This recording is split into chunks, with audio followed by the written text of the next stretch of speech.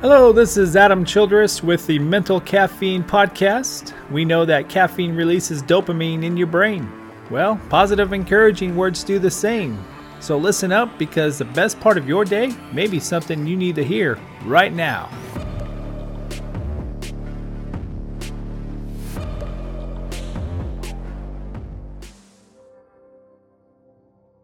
If you don't manage or eliminate the past and current problems or addictions in your life now, they will haunt you in the future and unleash a storm of chaos.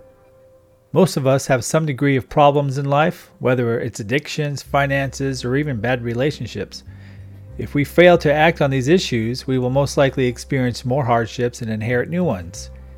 We could fall into depression, damage healthy relationships, or even hurt ourselves and others.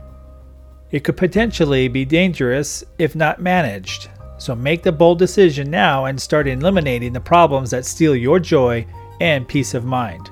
I know you want a safe and healthy future, so choose the healthy path. What you put up with, you will end up with.